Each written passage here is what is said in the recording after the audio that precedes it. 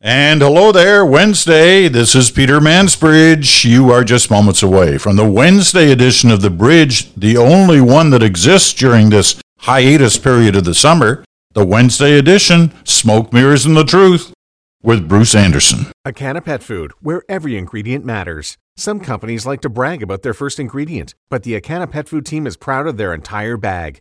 That's because every recipe has been thoughtfully sourced and carefully crafted with the highest quality ingredients, starting with quality animal ingredients, balanced with whole fruits and vegetables.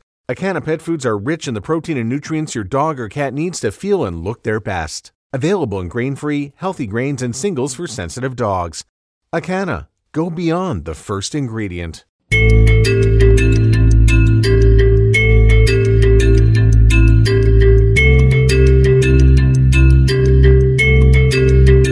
Yes, sirree. Peter Mansbridge here. Bruce Anderson is in Ottawa. I'm in Toronto today. It's hiatus time on the bridge, but not on Wednesdays. We're there for you. We're there with the latest smoke, mirrors, and the truth. So let's start off with the truth on the radishes, because it has been a hot one this week, and not just in BC, where it's been unbelievably hot, but it's been quite warm here in central Canada as well. Thunderstorms quite often in the evening. How are those little radishes making out in this kind of weather? I'm about 30 kilometers from those radishes and those other vegetables right now, Peter. And I can feel them saying, thank God, this has been a great week. This has been our best week. This week started with Bruce and Molly going up and planting some other vegetables around us. And so the whole area is really crowded now with different crops. And it was hot, but we poured water on it from the creek legally with the pump. And it worked like a charm. And then we had sun and heat and rain and more rain. I think it's going pretty well. I can feel it doing really well, and I can't wait to get up there later today and see how things are. So all this heat isn't drying out the creek because of the evening rain showers? There's a bit of risk of that.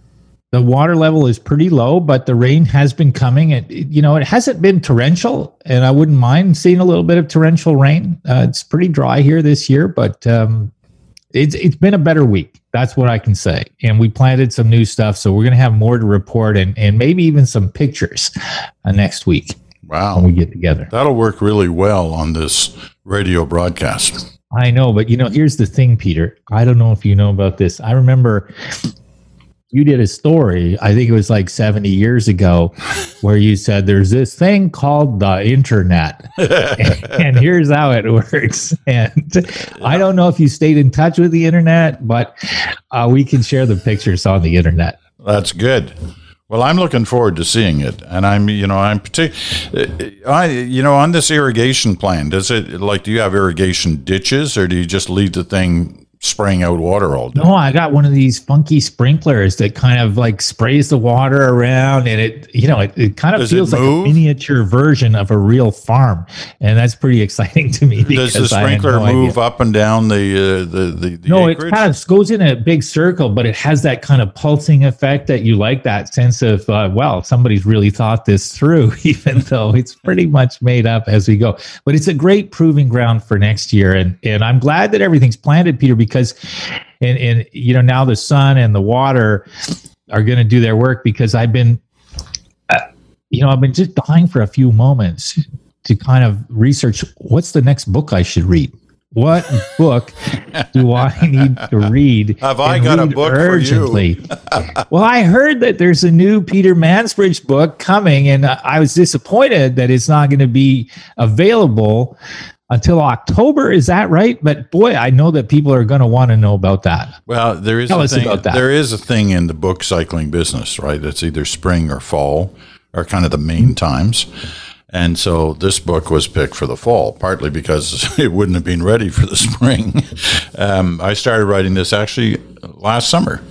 And this is more in the, as opposed to last year's book that I wrote with Mark Bulgutch about extraordinary Canadians, about, real people who have done amazing things in their lives. This one's actually about me. And I wrote it, this one is all me. It was announced on Monday. I didn't want to clutter up the special program I did on Monday, obviously, about the residential schools question, which, by the way, has been extremely well received out there. And it's been listened to both as a podcast and on Sirius XM, channel 167, which is they're running it every day this week. That's their commitment on this issue. It features two people, Mark Miller, the Indigenous Services Minister, and Murray Sinclair, who was, of course, the chair of the Truth and Reconciliation Commission. Anyway, it's a very good broadcast. If you have not heard it yet, please download it off the podcast, or if you're a SiriusXM subscriber, look for the time that it's running on each day. Yeah, I'm really happy that they did it and that you did it, and good for you to kind of spend the time, and good for them to have the kind of the long form conversation. I think one of the great things about podcasting is you can have those longer conversations, and people can really get a chance to hear these issues talked about in a more in-depth way. Let me very briefly say the book will be out October 5th. It's called Off the Record, and it's a collection of stories from my career over the last 50 years. The kind of stories, you know, how when you go out for dinner with friends or you're having dinner with family and you end up telling stories about your work that you didn't really tell at work or on the air, in my case as a broadcaster, but they were in many ways the kind of stories that you remember those moments most for. So that's what this book is full of. And it's full of all kinds of stories from different parts of, as I said, my career over 50 years, but in different parts of the world, different parts of the country. And, you know, I hope people enjoy it. I had a lot of fun. It's going to be big. And you know what? People can't see us, as you pointed out, but I can see you. And I know there's a copy of this book because you're holding it up. And that's so the one copy I have. One copy of this book. Yeah. And here's the thing I want to know, Peter, is I know a lot of the stories that you have to tell, and you have some of the best stories. And so I know this is going to be an entertaining book, an enlightening book. It's probably going to make you look good. I don't think there's going to be a lot in it. You'll be surprised. You'll be surprised. But here's the thing. I'm pretty honest in this book. When I hear you talk about your life story, usually like 25% of it is about that 1-2 iron that you hit on the 14th hole at Cruden Bay. And all of your friends are like, will this be a whole chapter in the book? Or will he even mention the book because he doesn't want to draw attention to all of the other golf shots? Like, is the golf in the book? Actually, it was the 13th hole at Cruden. It is the 13th hole. It was the par 5. It was a 2 iron to the pin and, about an 18-foot putt for birdie. Now, I don't remember it that well, other than it was one hell of a 2 iron. Talk about it a lot, though. Yeah, Jesus. it really was good. All right. Anyway, on to business. Let me just leave this on the book. The copy I have that I'm holding up that you can see on our little internal feed is the one copy I have. It's what's called a reader's copy. It went out to certain reviewers and people who, will offer, if they're so inclined, what we call a blurb for the back of the book. I think I earned that book today, by the way. But the actual hardcover edition of the book doesn't come out until October 5th. But you can pre-order right now at indigo.ca. And this week and this week only, there's a special on in terms of pre-orders. So that's all I'm going to say. It's also on my website at thepetermansbridge.com, thepetermansbridge.com. You can see something on it there. Off the Record is the book called. All right. Time for actual smoke, mirrors, and the truth. Of course, that was all the truth, just like the book. Yeah. Everything in this book is true, according to me. Now, I want to talk about borders and where we are, because I'm confused. I think I'm like a lot of Canadians. I can't quite figure out what's going on. We're doing extremely well on the vaccine front.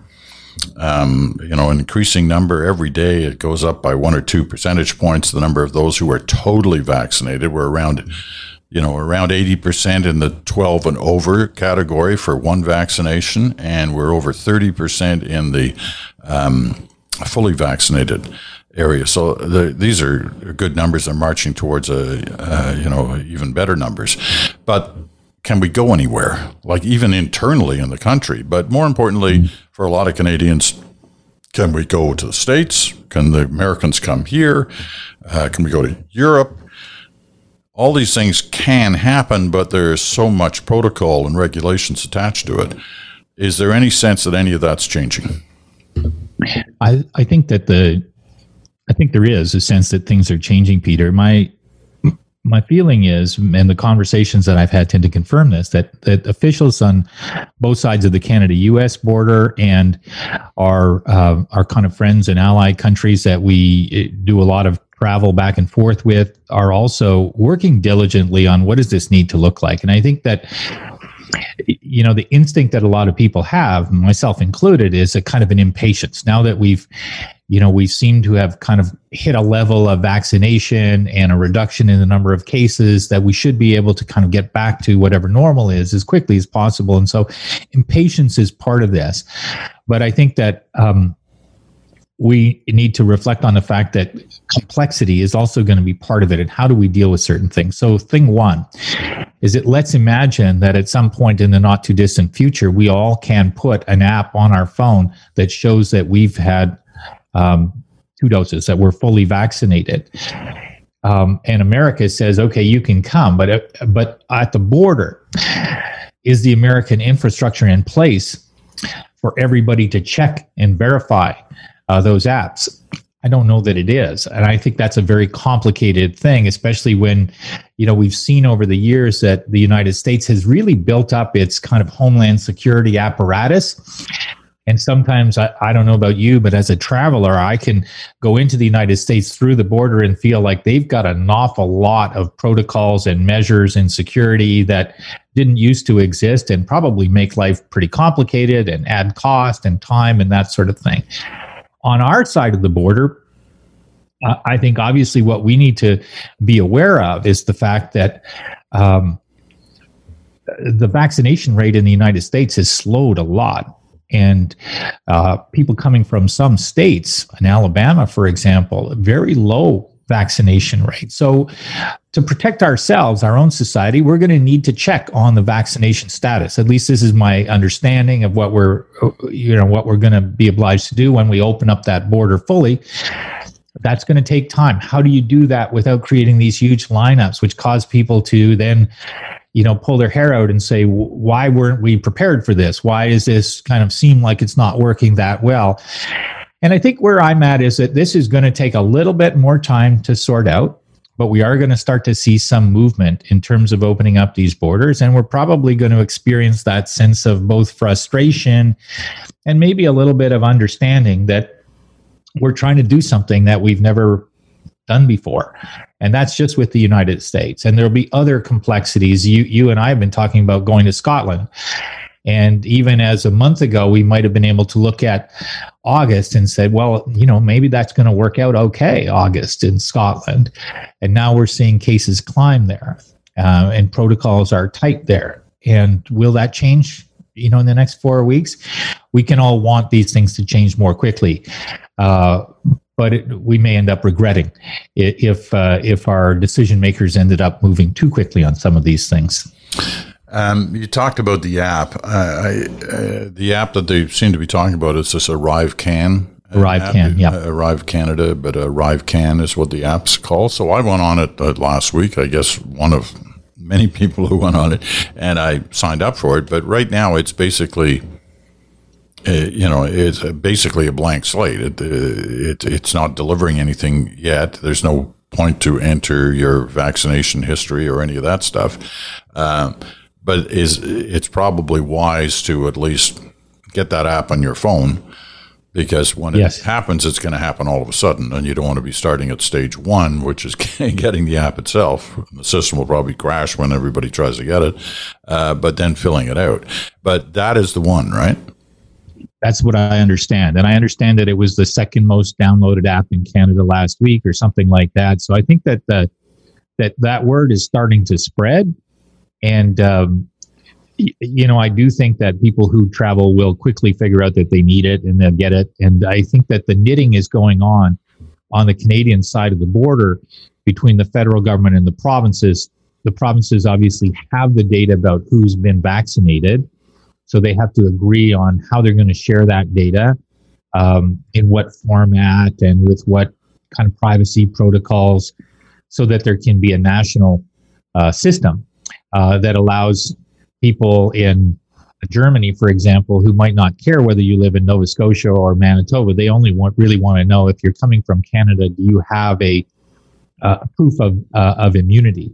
So I think that work is going on the Canadian side of the border among the governments that need to agree to it. I think work is obviously in place on the ArriveCan app. And I think that there's also work going on with other countries to establish protocols that are in line with theirs and with our understanding of the science, and how to be sure that what we're taking is a safe step. Because as much as we all want to get on with it, whatever it is for us personally, we also don't want to fall back. And I think that's key in the minds of a lot of the political decision makers right now, is that what would it feel like if we took one step too quickly and found ourselves back in some sort of horrible situation going into the fall? So better safe than sorry, I guess, is the ethic. When we talked to Anita Anand, the Minister of Procurement and part of that, Central Cabinet Committee on the whole COVID story, she talked about how they were in Cabinet dealing with this issue around, some call them vaccine passports, others vaccine certificates, or some form of proof that you've had two vaccines. And as you mentioned a moment ago, part of the debate around that is the debate over privacy. And some people feel very strongly about the position of not enforcing people to have these vaccine passports. But do you know where that is? You call it whatever you want to call it, but one assumes that at some point you're going to have something other than, I plasticized my two vaccine things and have them available, although nobody has ever asked for them anywhere yet. Travel on the airplanes. I love that you plasticized them. I did, because that'll make them work wherever. You just go, look, it's in plastic, so you have to accept it. Yeah, but it's an 8x10. I couldn't get them to condense it. It's not like you can put it in your pocket or anything. I think that is coming along, Peter. In fact, someone told me just yesterday that there is a place in Ontario, like a website for Ontario, where you can go in and access that. Now, I don't know if it's fully loaded and ready to go yet, but I think those are being developed. I think there's no question that governments know that they're going to need to have this, that people are going to want it, and that it needs to be digital, and that people like you and me probably will still carry the plasticized version. I'm going to get mine plasticized today. I thought that was very appropriate of me, that I was doing a good thing and was going to be able to, when somebody at the gate at Air Canada or whatever said, "Have you been vaccinated twice?" I would say, "Yes, look at this," proof. And I would haul this out of my briefcase, and that they would be very impressed. But nobody's asked for it yet. It's very OG, as the kids would say. Okay, I don't know that one. What's That's OG? Okay, we'll come back to it. Is OG something I don't want to learn what the letters stand for? No, it's old school. It basically means old school. OG is old school. Never mind. Let's carry on. Oh, boy. Now, you're really making me feel old. It's my birthday next week, too. Just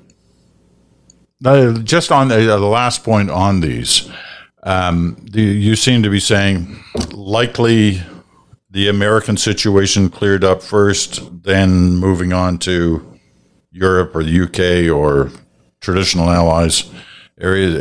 Is that the thinking? I don't know that I would say that America is further ahead on this. I actually would doubt that. I think the complexity of their political situation and the scale of the requirement for them means they're probably struggling first with vaccination rate as an issue. And of course, their economy isn't as familiar with the importance of international travel, inbound and outbound, as perhaps other countries are. Like in Canada, we know that we need inbound tourism. We know that we do a lot of trade with the rest of the world. We know that those international connection points are incredibly important to the functioning of our lives and of our economy. And in America, that there isn't as much political energy around that idea. There's more of a sense that the economy and the political system can function as an island unto itself. I don't think that's an accurate view, but I think that is a trait almost of how America kind of works. So I'd be surprised if they're ahead of us in this. I kind of feel like our systems are built more to solve for these problems because we're aware of them, and we're not dealing with 350, 60 million people. We're dealing with something smaller and maybe a little bit more manageable from that standpoint too. All right. We're going to move on. There's an interesting development on the political front this week, and I'm going to try and get a sense from you as to what it has all meant. We'll do that right after this.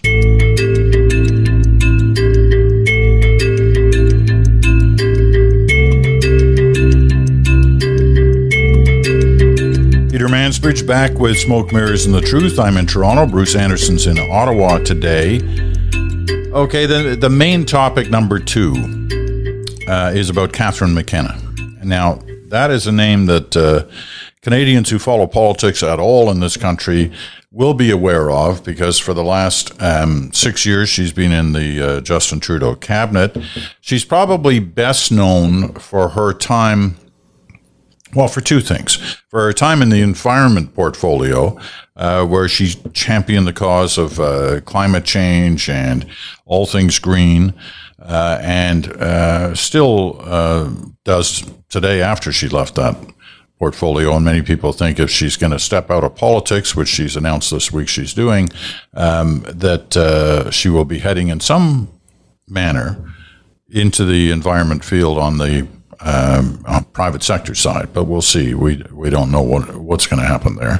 The second thing she's been best known for is kind of a sad and cruel part of our society today, in the sense that she is being trolled mercilessly on the internet and in social media, basically for being a woman in politics. And it's been, really vicious. And, I don't think I need to say anything more than that about that.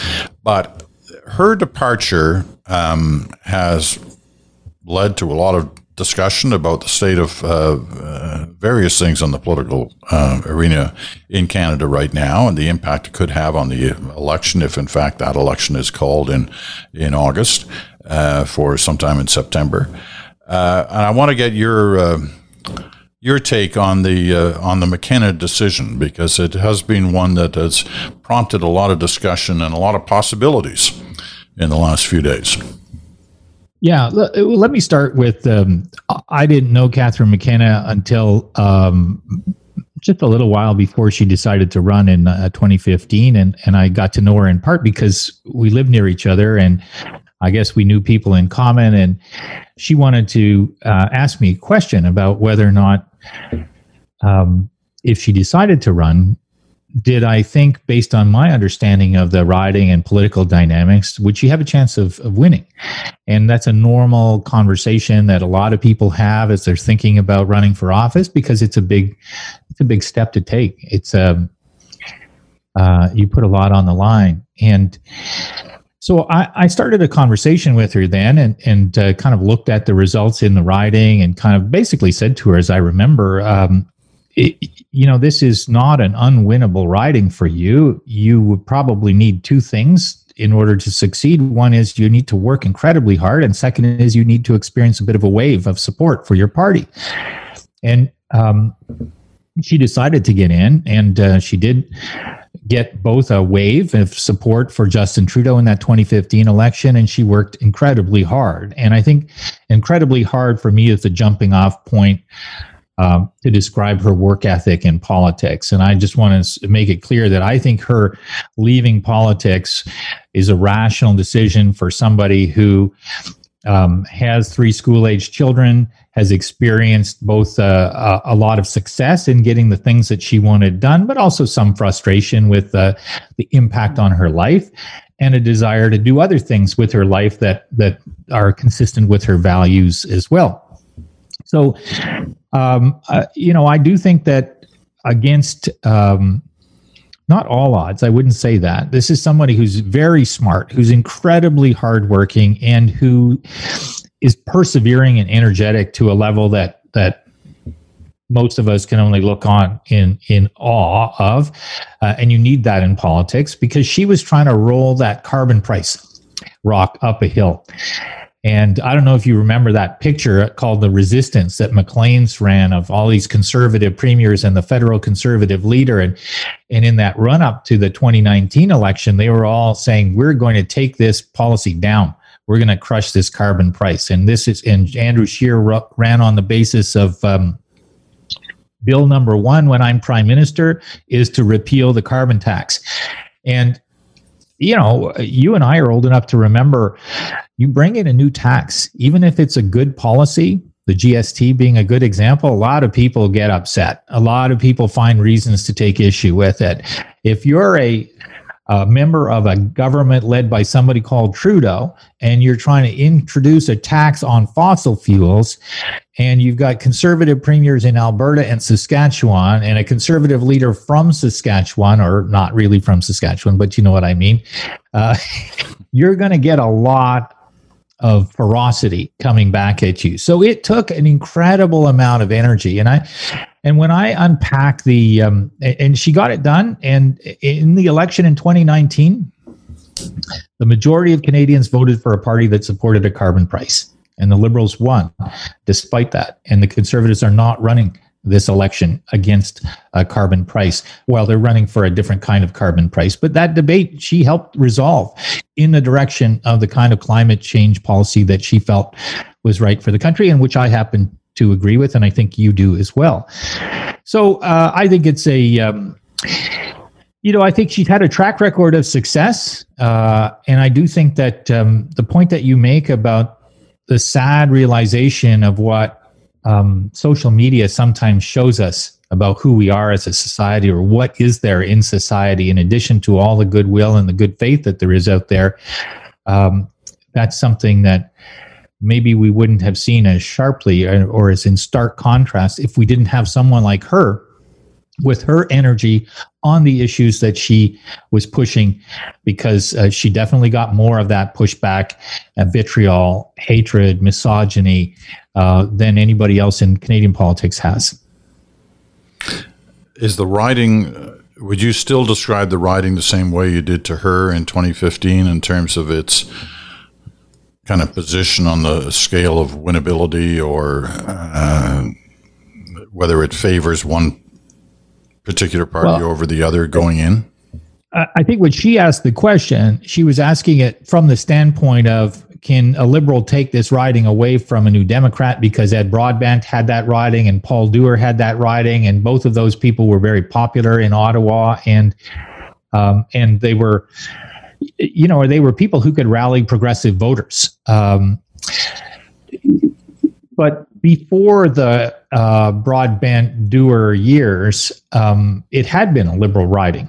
John Turner. And so I was looking at it from the standpoint of, could a Liberal take it back from a New Democrat, and giving her my thoughts based on what I saw about the evolution of the numbers over time.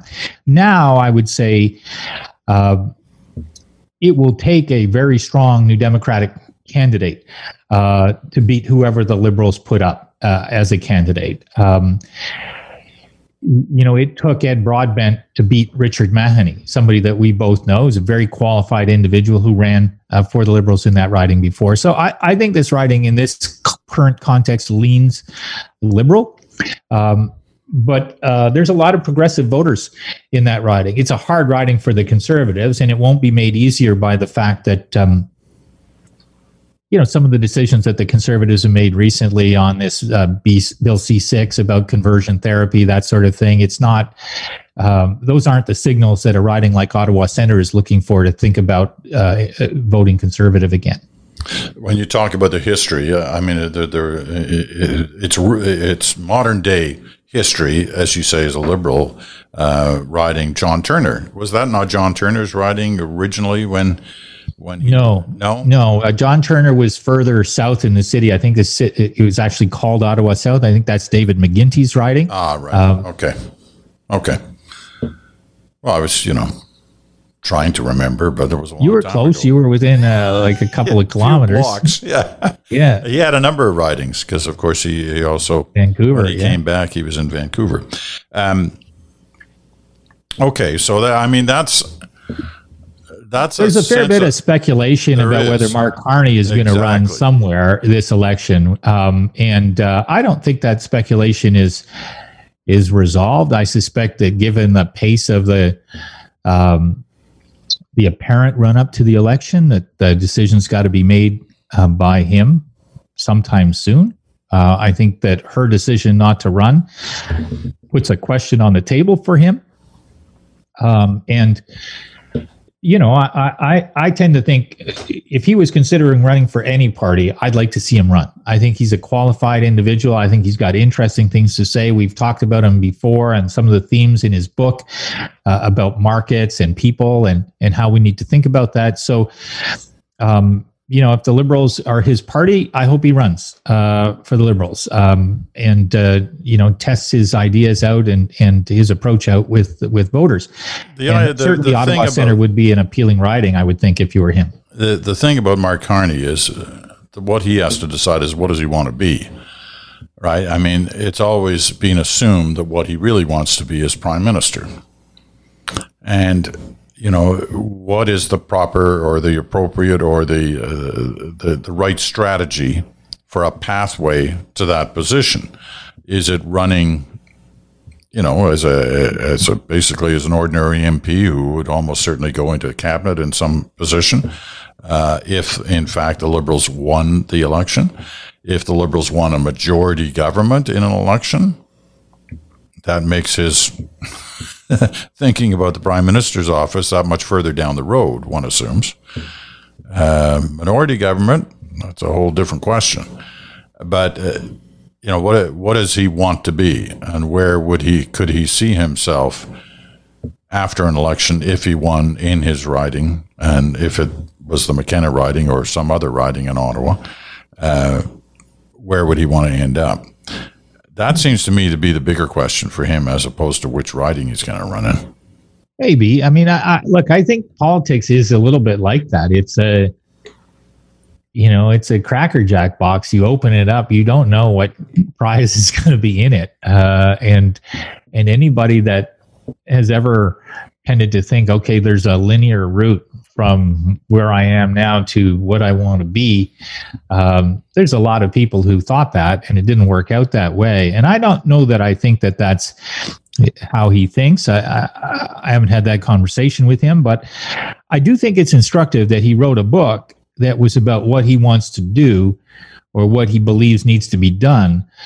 It wasn't really a book about who does he want to be? And I think that one of the challenges in politics has been the need to recruit more people who know what they want to do or contribute to, rather than who have an idea of what they want to be in terms of a position. So good for him that he's written in a lot of detail about the kinds of ideas that he'd like to put in place. And I happen to believe that somebody with his stature could make a useful contribution without needing to be Prime Minister. And so, I'd rather hope that he doesn't make the calculation based on that. And, my sense is that you're skating. That he's approaching it the right way. Pardon? You're starting to skate now. You're doing a few laps around the rink when you know that the best way to achieve the goals you want to achieve on the big scale, whether it's, Are you saying I'm blowing smoke? Is that what you're saying? You're doing a little smoke. I'm giving you the truth here. The truth is, obviously, if you want to achieve these big goals, and that's what his book is full of, big goals and big ideas, you got to be in the big job, or you got to have unbelievable influence on whoever is in the big job. Yeah, you and I, or you anyway, you've been around long enough to go back to a time when there were senior ministers in a government that accomplished a lot and were known for accomplishing a lot. And I kind of feel like that's a better model than the idea that only one person gets to decide everything. And I'm not saying that's exactly the way that it is, but I think I kind of liked in the Brian Mulroney government that I could identify people like Michael Wilson and Lowell Murray and others who carried big files, who had a lot of heft in any conversation on any subject at the cabinet table. And I think that's been true with other ministers since then. But I guess because you and I have been around for a while, we're kind of more familiar with a time when that was more the norm. So I don't know. I'd challenge that a little bit. And I'm not just challenging it because I'd like to see him get in without it being conditional on his belief that he could get to the Prime Minister's office before too much time passed. Yeah, I would agree with those points, and there's certainly, whether it was the Mulroney years or the Pierre Trudeau years, most Canadians could rattle off the names of 4 or 5 cabinet ministers without any trouble, because they were dominant in the news, they were dominant in the discussion of big issues, and they had their impact. You mentioned the Mulroney, Mazinkowski, he was huge in terms of influence over events and issues that occurred. But anyway, that just doesn't feel that way these days. Didn't feel that way during the Harper years, and even to the Chrétien years. Really, it was all very much sort of the sense that there was kind of one person who was making all the calls. But I'm not going to go up against you on another thing in this broadcast after being hammered down on OG.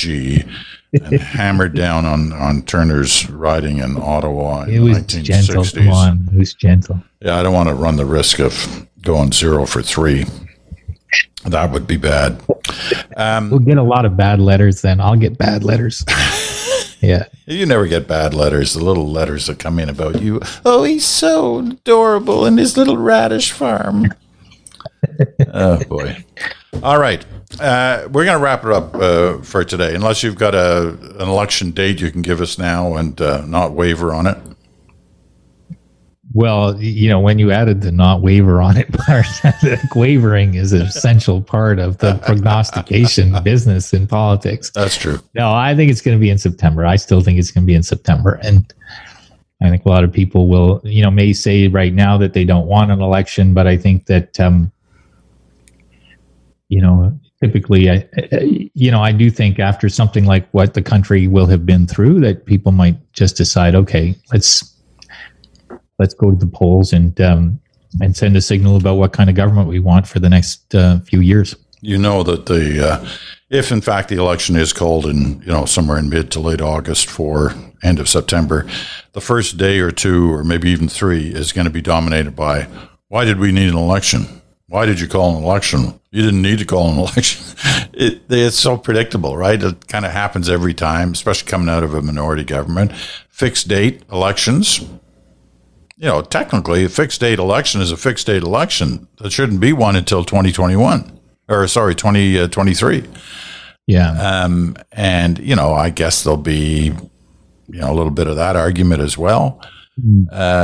But when nobody's going to vote at the end of the day, at least I don't think, at the end of the day on whether or not it should have been this year. I don't think so either. I'm with you on that. And I'm very, aware of the David Peterson example that people use to say, well, he got really hammered and Bob Rae won that election because people thought Peterson precipitated an election that wasn't necessary. And I think that analysis is true about that particular situation. However, I think that this last couple of years has felt like 7 years or 10 years or something really long. And I think that you've got a government that has spent $300+ billion doing things that had not been planned. And so we've got a road ahead that requires some policy choices. That's just related to the economy and the fiscal situation. And there are lots of other things too. So I'd be really surprised if a lot of people approach the election, if it happens as we're talking about now in September, with a view to there's nothing to resolve here. There's no agenda to set. This is a waste of time and money. I think instead, I'm with you that people are going to go, yeah, okay, let's make a choice. All right. That's going to wrap it up. For this Smoke, Mirrors, and the Truth for this day. Tomorrow is Canada Day. And we encourage you to think through the country in terms of that day tomorrow. It is different, and we all know why, than it has been in the past. So you choose your path for how you want to deal with Canada Day tomorrow. Part of it, certainly in my case, and I think in Bruce's, will be to acknowledge some of the things about our past that we're not particularly proud of, and what we're going to do about trying to make amends for that. All right. As I said, that's it for this day. This has been Smoke, Mirrors, and the Truth. The Radish Farmers in Ottawa. I'm here in Toronto today, and we will be back in 7 days.